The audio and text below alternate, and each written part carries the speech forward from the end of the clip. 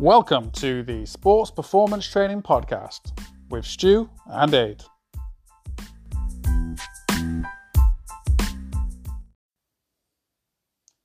In today's episode, we take a look at who are Aiden's favourite athletes. Some of the names we all know and love, of course, and cherished over the years, and some, or rather one, that pops up who's actually from Stuart's history. And we take a little bit of a look, a bit more in depth of what that actually was, and then we go into a bit more talk about how acceleration with heavy sleds has influenced that athlete, and of course the training that they also do today.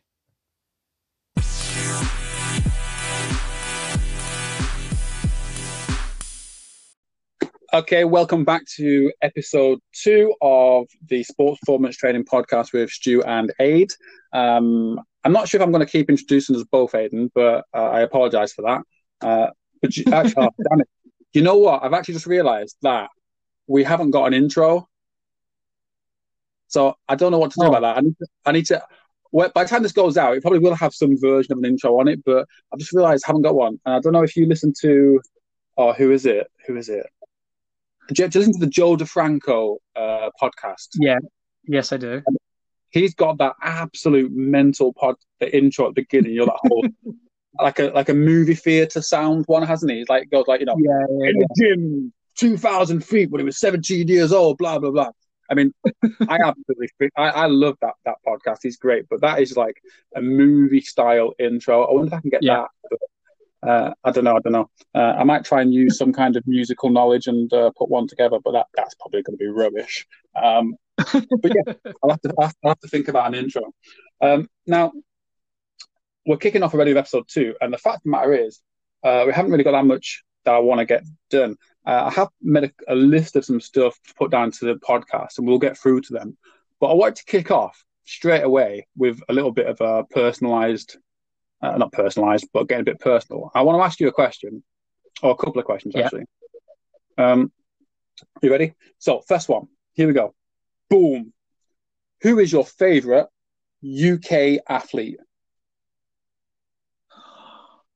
Yeah. Oh, Jesus. Yeah. Shit. Jesus. Oh. He's a good athlete. Okay. Oh, that is a great question, Stu. I'm going to be biased. You know I'm going to be biased here, right? I've got a feeling you're going to be, but go on. Oh, so there's two. Okay, I'm going to say 2. I've got 2 favourite athletes, okay?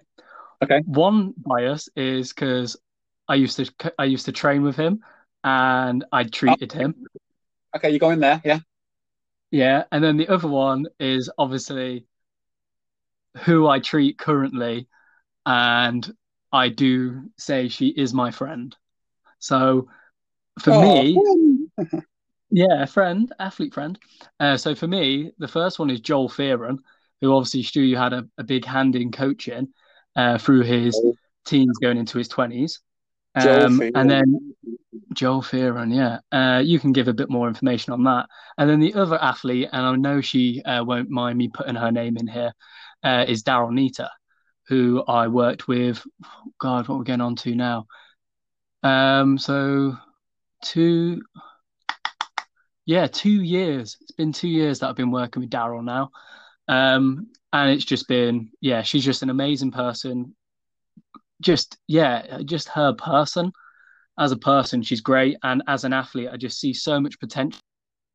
And, being around those days where you see an athlete just perform out of their skin in a training session, and you're just like, how hasn't this person ran the times that she should have ran?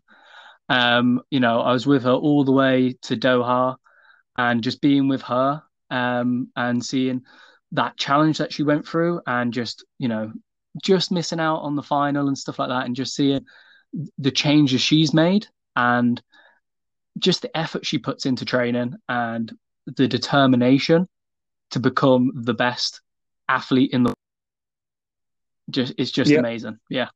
Yeah, no, absolutely. I think we'll continue with Daryl for a little bit, because I do like Daryl. I think she's so personable. I remember first time I met Daryl was because of you, actually. Obviously, you were treating, and I think we came to Loughborough to we were then going to Sheffield to do an indoor session. And God, yeah. Yeah, so we got introduced there, but it was minute. It was small. I was there observing Jonas and the Speedworks crew for their morning and early afternoon session. But anyway, I remember going to a coaching thing back at Loughborough about 2 months after that, and I was just sat there bored out of my head. Absolutely. I mean, I'm not saying the coaching seminars are boring, but oh my days, this was appalling. And randomly, she just walked past, and she walked past me, stopped, and came back to say hello and chat. And for me, that was like, you know what? Fair play. We don't know each other realistically, and you met me once, like 5-10 seconds, and I was like, you know what? You're absolute. Oh, I was going to say you're a top bird, but that's not right. You're absolute top woman, because she was just really nice, approachable, and as you say, I remember the day that we were there watching, and she just trained, and she was trying to perfect her, I think it was block starts on that day, along with everyone else. And she's dedicated, man. She's dedicated. She wants it, and she still wants it, and that's great to see. Yeah. No, definitely. And then my other one, Joel Fearon. Go on, tell us about Joel, Stu. I'm not sure Joel would want us to talk about that. No. So Joel, basically, obviously, I know Joel, obviously, and I think he's my days.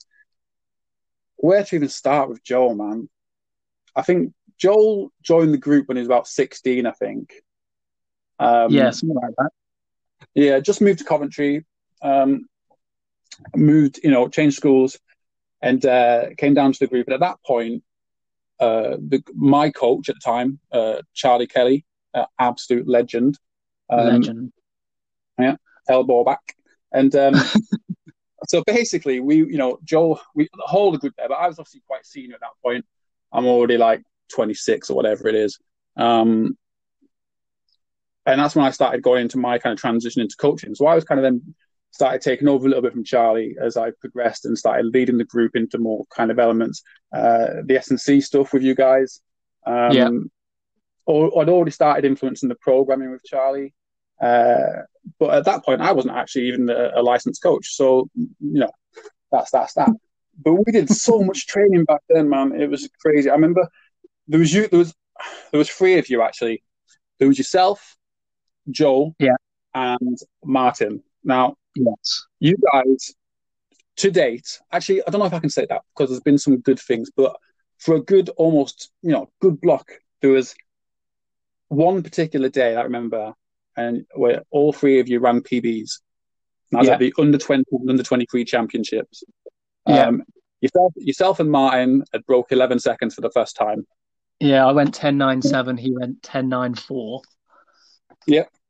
And I remember, and that was I think you two were both under 20s, right? Yeah.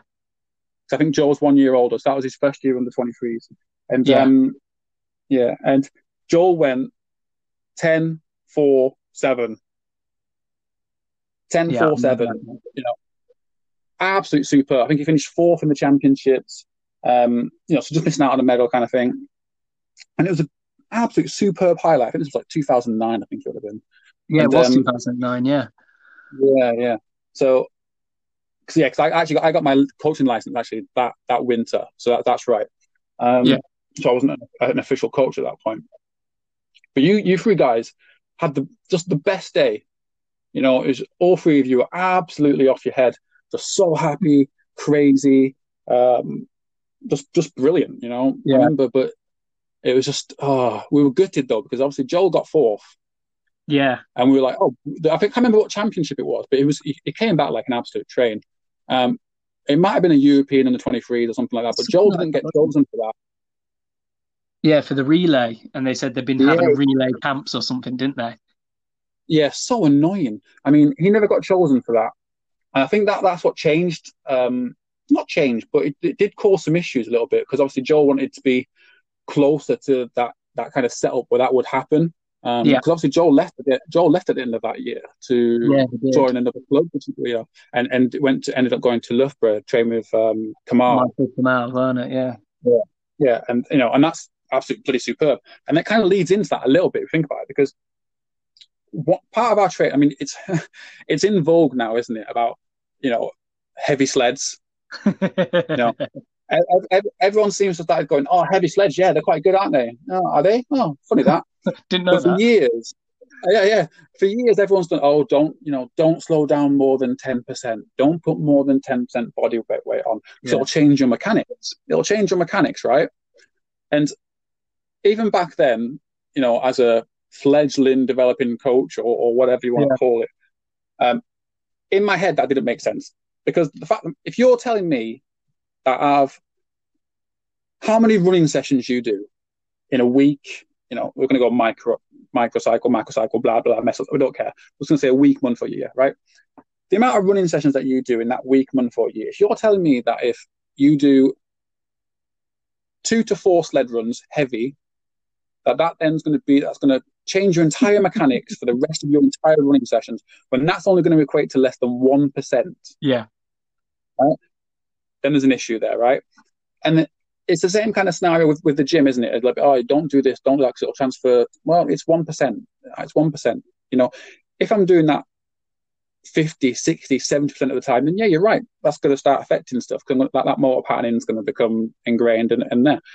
But heavy sleds back then were our go-to, weren't they? I mean, completely. Well, when you think about it, on Saturday we would do sleds during winter. Then Sunday was hills, and then we get past Christmas, and then it was sleds on a Saturday, sleds on a Sunday. We had, and that was the thing. You guys had there's a paper now, obviously, and everyone's aware of it from JB Morin. Is it JB Morin? Yeah, JB Morin. Yeah. And we're talking about heavy sleds and its influence on sprint mechanics and sprint performance. And there's deterioration of rate of force. Basically, from the moment you start accelerating out of the blocks, you can apply so much force, right? The maximum amount of force you can apply is obviously steps 0 and step 1, because you're in a really crouched position, slow mechanical movement, maximum amount of force, right? And then speed, the further you go, the less force you can apply. Yeah. Right? That's how it is. The less force you can apply. Simple as that. We're talking about horizontal here, kind of thing. Now, the best sprinters are able to minimize that loss of force, if that makes sense. Or a weak athlete comes out of the blocks, and within, let's say, 5 steps, they're only now giving about 10% of the force that they did at step 1. Yeah. The better sprinters, the best good sprinters, obviously this isn't exact numbers, by the way, but let's say they have 100% at step 1. At step 5, they're still able to give 70%. Yeah. Okay, that's not accurate, but it's just representation, right? And what JB Morin and Sam Riz found, basically, that was a heavy sled can influence that. Okay? It influences your ability to still apply force later into that acceleration. And then that obviously transfers into the maximum speed you can attain, right? So now, heavy sleds has become big vogue, right? It's massive again. Everyone's doing it, We've got the Exogenes, which is, constant weight. We've got sleds that are there.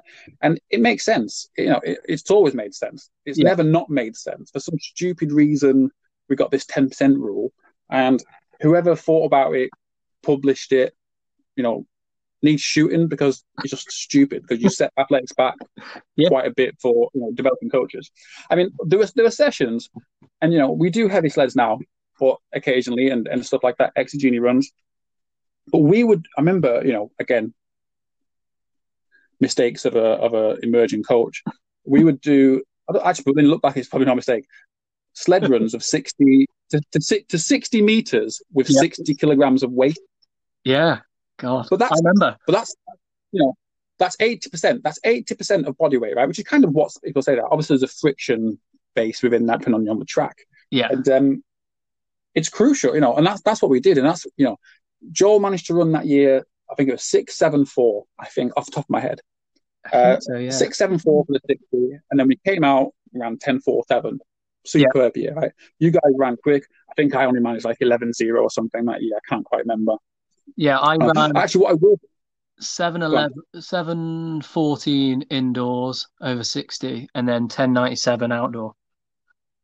Yeah, I was 7:11. I remember I beat you over the 60, but I couldn't transition it to the 100. Yeah. In fact, I think that might have been the year when I did my tendon. No, Was it? No, that was the year later. No, it wasn't. That was the year after. Yeah.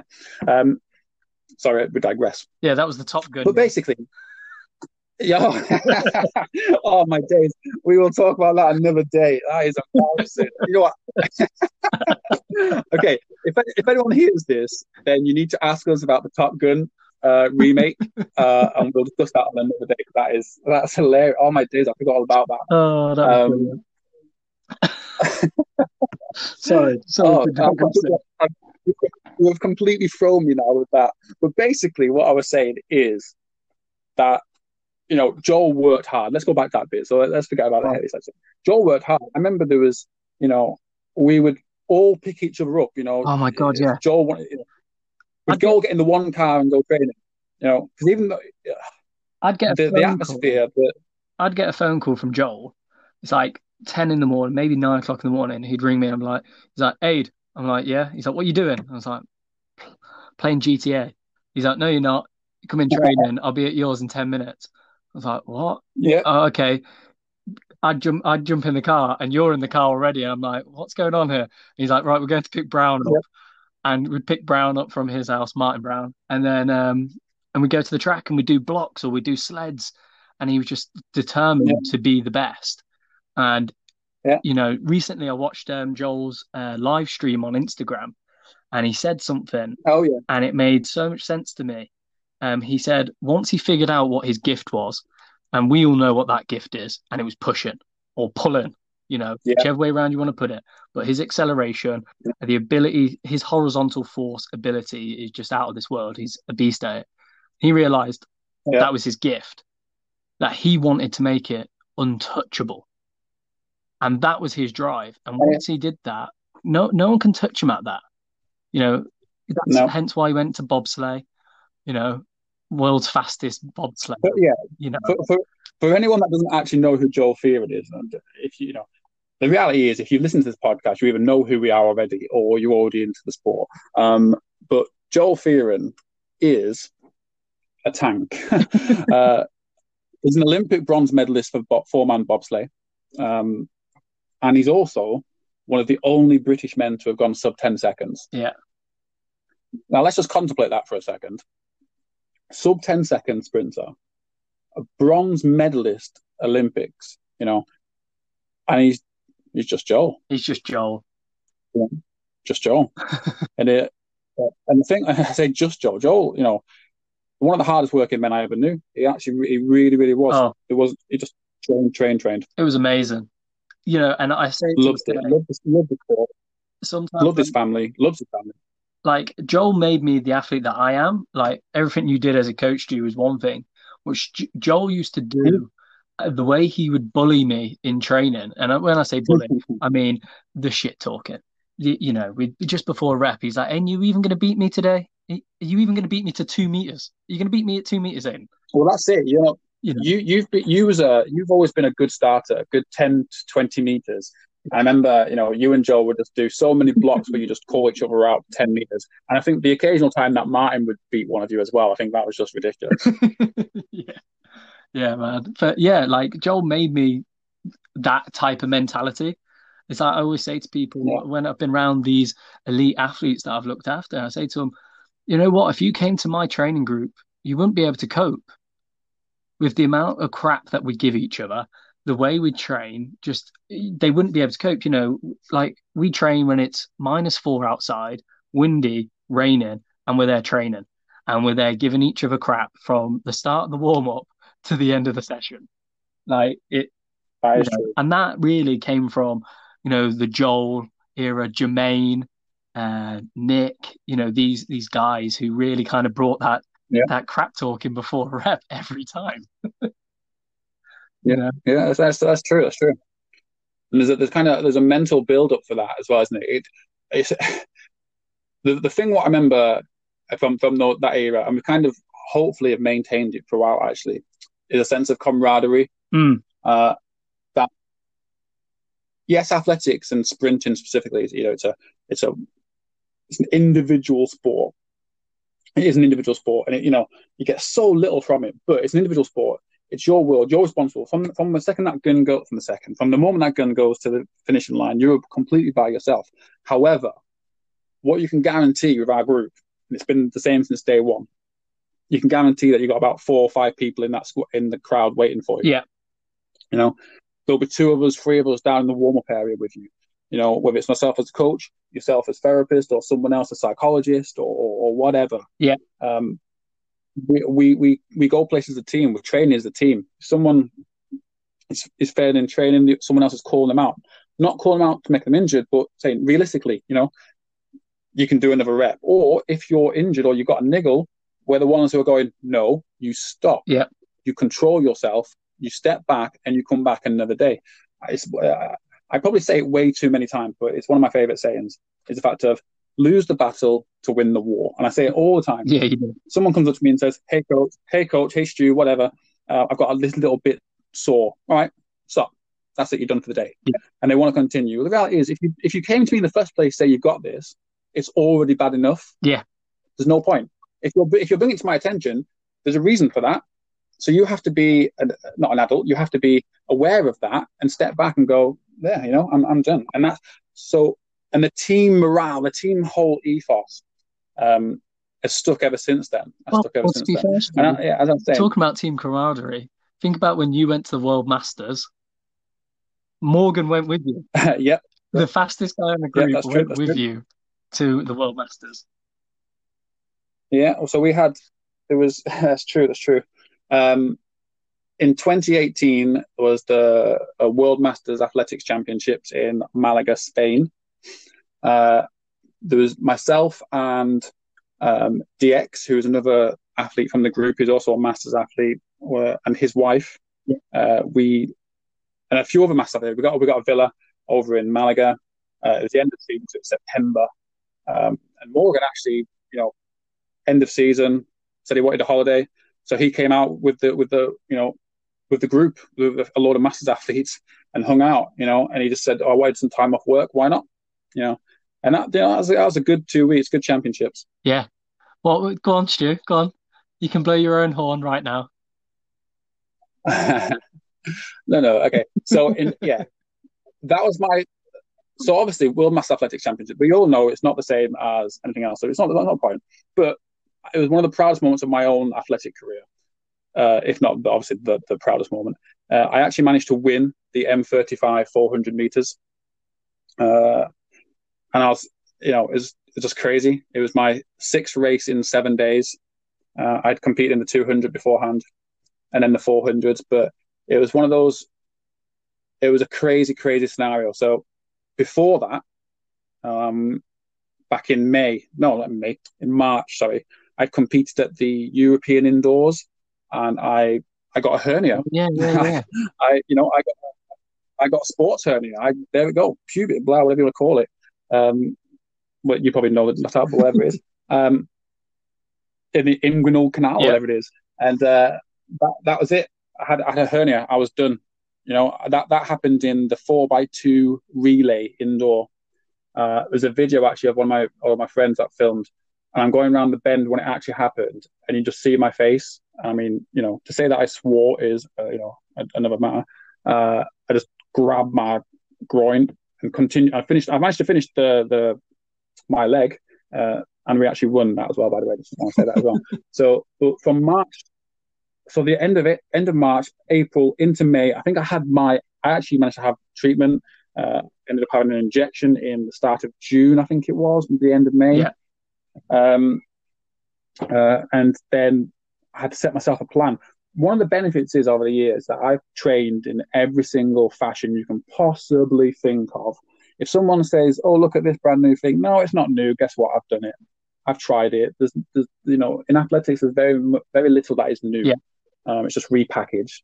So I've tried every single training regime there is, and that's what helps me a little bit as a coach. I can tell you how it feels when you've done this type of session, and that's why I still train a little bit now, is so I can feel how bad my athletes are going through the sessions. You know, how hard it is. But I managed to set myself a 12-week plan. I lost so much weight. I managed to get back down to a good competitive weight. I went out there. My speed wasn't exactly there because, obviously I'd taken a big hit. Yeah. But I'd managed to work the right systems in the right way, and I ended up winning. And then what did you do? Did you do the 4x1 or did you do the 4x4? Did the 4x1 and the 4x4. 4x1 and the 4x4, and we won. We won the 4x1 and the 4x4. So I came out of that championship with 3 medals. Jeez. And it was just, unbelievable. I was so pleased with that. It's just one of the proudest moments. It's something when you win yourself, And I when I turned a master, obviously turned 35. The medals that I've won had all been relays, 4x1, 4x4. Yeah. For the past few years. And you know what? So we talked about athletes actually, and I'm just going to shout out for this guy because this guy is the whole reason why I trained as hard when I became a masters athlete, right? So obviously Joel is an absolute legend, and there's no denying that. And Daryl is, you're right, one of the best British athletes who's kind of unsung a little bit. But for me, as a masters athlete, Rick Beardsell. Okay. Right. Yeah. Rick Beardsell is a masters athlete. And he was a very good athlete when he was younger, had a few issues when he was younger. But I remember seeing him win, and it's just crazy.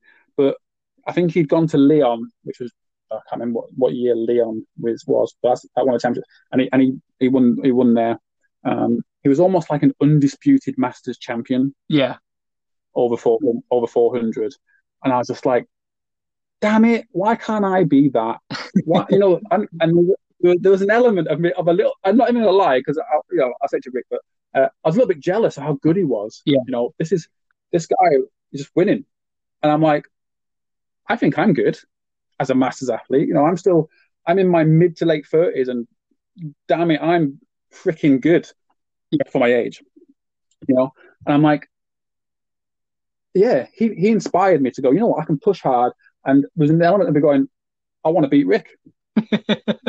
And I remember at the end of the 2017 season, I think I'd just done the, what was it? It was the European Championships in Denmark. Yeah. And you know what? I think I finished 4th in the 400-meter final. Yeah. And again, I remember I did my shoulder as well. So I had my arm taped up. Yeah, so I had my arm taped up. I'd done my rotator cuff left shoulder. I couldn't even do block starts. And that was like 2 weeks before championships. Anyway, I digress. I came back from that championships and I was like, I'm going to win the world championships. That was it. Yeah. I set myself that target right there and then. I was saying to, Brian, who's another masters athlete who came across, I was like, I'm going to win. I'm going to win. That's my target. I'm going to win World Master Athletics Championships. And that was the year before, and I did. And so I hit my target. And the absolute gutting thing about this COVID-19, I mean, there's obviously, social ecological things that are obviously happening. There's far bigger things than, that are happening for right now than sport. So let's be honest, I'm not saying anything is as bad as that. But this would have been the year of the next championships, basically. So obviously there's the main World Athletics Championships, the Olympics and stuff. But this year would have been the World Masters Athletics Championships in Toronto. God. And I would have competed there. And again, I'm 39 now, so I'd be the oldest in the age group. So it's 35 to 40. I want to turn 40 in the next age group. So it's very, very difficult. And I think no one's actually managed to maintain it and keep the title. That was my target. Wow. I knew I would have kept it this year. And I honestly believe I would have got my lifetime personal best. That's the thing is, I've seen you train all this winter, and I can't argue with that. I generally thought, you know what, Stu could run a PB this year, which is crazy to do at the age of 39. It is crazy. It's crazy. Exactly. My PB is from the Warwickshire Championships in 2001. Wow. How annoying is that? How annoying is that? And you know what? That was the start of my injury. That was the start of my injuries, Oh, really? I remember, so obviously the Warwickshire Championships at the start of May, right? So it's like the 11th of May. I'll go back into my diary. So I've got every single training diary. And The Saturday was the 400, so I had the heat and the final. It was like 50.5 to get through the heat, and then I won the final 48.6. PB. Boom, happy. The day after the Sunday was the 200, right? But this was just a straight final. There was no heats, so it was just final. There were 7 people in it. One of them was Brian, and I can't remember who the other one was. But anyway, in that 200, now I've never broken 22 seconds. Never. I just haven't. Yeah. Okay. I'm just not, for whatever reason, just can't happen. Yeah. But that was the day. If it was ever going to happen, that was the day, right? We came around the bend, and I had about 10, 15 meters on Brian and the rest of the athletes in that final. Got to about 70 meters to go, so 130 gone. Boom, hamstring. Oh no! But yeah, absolutely gutted, right? But here's the thing: I didn't. If that happened now, I'd hit the deck and just go, nope, done. You learn your lesson, right? But when you're young, you don't understand that. You go, oh, pull my hamstring. I can still run. And I'm still trying to run with a hamstring, and I'm hobbling. I get to about 30 meters out, 20 meters out, and I'm still in the lead, right? Yeah. So I managed to get enough momentum, and then one guy overtakes me, Brian overtakes me. I ended up finishing third with 22.2. Oh my God. Right? Now, I'm not saying I would have gone anything massively good, but it would have definitely been mid-21. Yeah. And that would have been, I'd have loved that. But I remember, and afterwards, I'm there in agony and just like, oh my God, my leg. Ah! So much pain, ice, the whole 9 yards. And Brian comes up to me and he's like, oh, soon as I saw your hamstring and I was like 10 meters behind you, I just thought, I'm going to get him. And, like, where's the friendship? Where's the friendship? And just let me go ahead of you. You know what I mean? And he's like, well, and he gunned it. And Brian actually dipped me on the finish line. That's brilliant. And to this day, he finds it hilarious. He's just like, yeah, I dipped him and just pulled his hamstring. I'm like, what is going on? What is going on? But yeah, that was the end for me for that. And ever since then, I was injured. Every year, I remember the same scenario would happen. You get to a certain point in the season, and it doesn't matter what we can say, but all those lessons of getting injured, doing the different regimes of training, trying to get back, it taught me a lot about who I need to be as a person, as a coach, and how to manage load and get people back to running. And that was it. And because I had to do that myself, because I did have to do that myself, I had to teach myself what it was that was happening, how to treat it, how to do it. And that's what meant that as I started going throughout my 20s, I wanted to get more and more involved in coaching, more and more involved in that performance element. And that's where we are today. That's why we got to where we are today. And then start off with you and Joel and the guys. And yeah. So, and then, as we approach further on, become a mass athlete, I find my own, I've got my own nemesis, as it were, in Rick, because obviously it's absolutely superb having 2 Brits who are at the top of the World Masters there. So it's good being able to race someone who's of that caliber as well. And there's a few new guys, obviously, who are younger than me now, and they're good. But guess what? I'm not going to let you beat me. So simple as that. Love it. Yeah. Okay, so I think we'll end that conversation today, mate. That's all right. That's absolutely fine. I know we rambled on there. God, that started from you asking about my favourite athlete. Yeah, it just goes on from there, doesn't it? What we will do, though, is from next episodes, people. So hopefully you got to know a little bit more about myself and Aidan, about just generally what we talk about. We'll have a bit more structure. We'll put some stuff out and see what we've got, and start talking about some sports performance elements that help you actually improve your performance. I know, yeah. How about that? Oh, heaven forbid we do what the title says. Oh my God. Right? We're actually going to talk about sports performance training. Heaven forbid. Controversial. Yeah. So this has been Sports Performance Training Podcast with Stu and Aid, and we shall see you next time.